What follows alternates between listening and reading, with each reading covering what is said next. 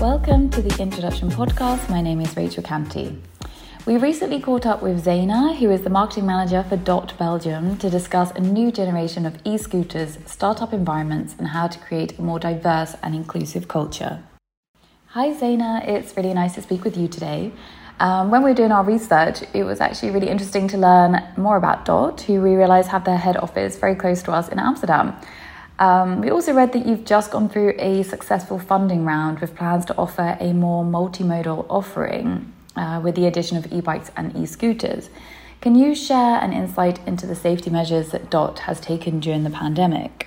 It has been a really tough year for everybody and for companies too, of course. During the first lockdown, we really reduced the size of our fleet. The ground team disinfected all our scooters every day, and we really encourage people to stay at home.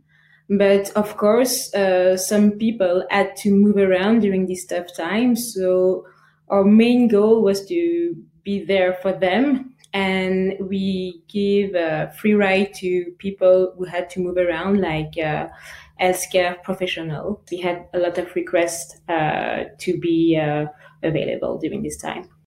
E-scooters seem to be a very popular choice during the first lockdown, and we had read lots of statistics around kind of the significant increase in take-up in using the e-scooters in Brussels alone. What do you attribute this increase to? On a scooter, it's really easier to keep the social distance, and also you are moving around in open air. So I think that people feel more comfortable to be on a scooter than in a crowded bus or public transit. The importance of safety for all users is something that Dott prioritizes. Can you elaborate on how important that message is for your brand? Since day one, safety is really our top priority.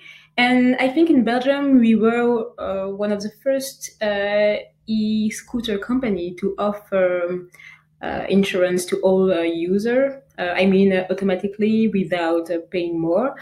We know that being safe means being in control. So we really want to give the perfect tools to all of riders to feel safe and confident when they are riding. So as soon as we can, we are planning to have a safety session with a local partner, Maestro Mobile. And I'm really happy to offer this to our user. And can you share any challenges the brand faced operationally and how you tackled this? We allow people to pay with bank contact because in Belgium, 80% of the payment are with bank contact. And not everybody, not everyone has a credit card. And we want everyone to feel free to use our service. Having now worked at Dott for over 2 years, can you share how you have experienced startup culture and how that has changed over time? No 2 days are alike, which is great.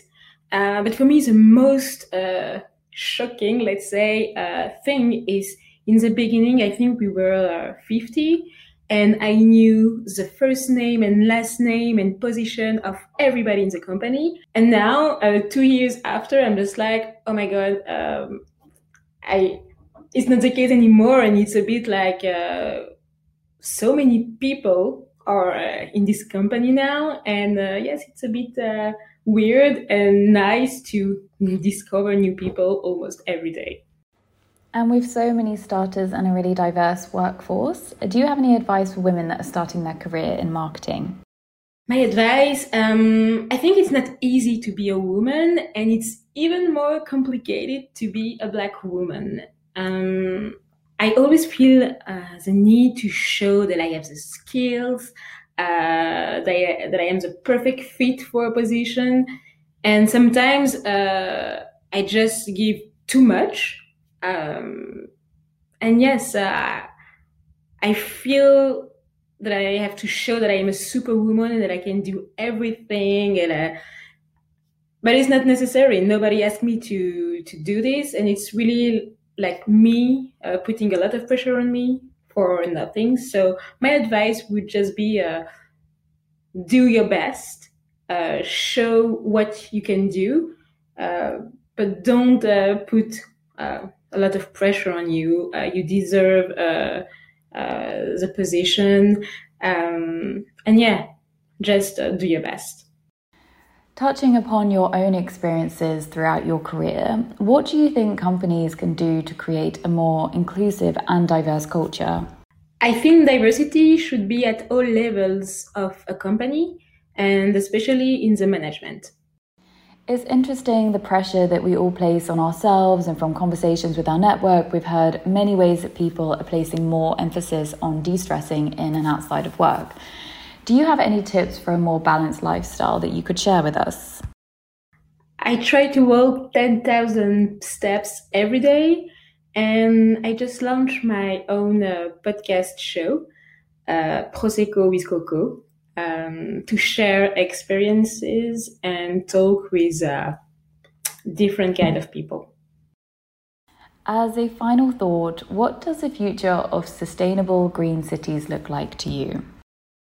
I think in Europe, e-scooter is a new everyday way to travel. Now more than ever, our city need a break from crowded street with cars, pollution, and overpacked public transit. For me, it's like a big revolution because this new scooter is more comfortable, more robust, and definitely made to have a nice ride on Brussels cobblestone. So yes, you really have to try. Thank you so much for joining us today, Zaïna, and you can listen to Prosecco with Coco on Spotify, Apple, and other streaming sites.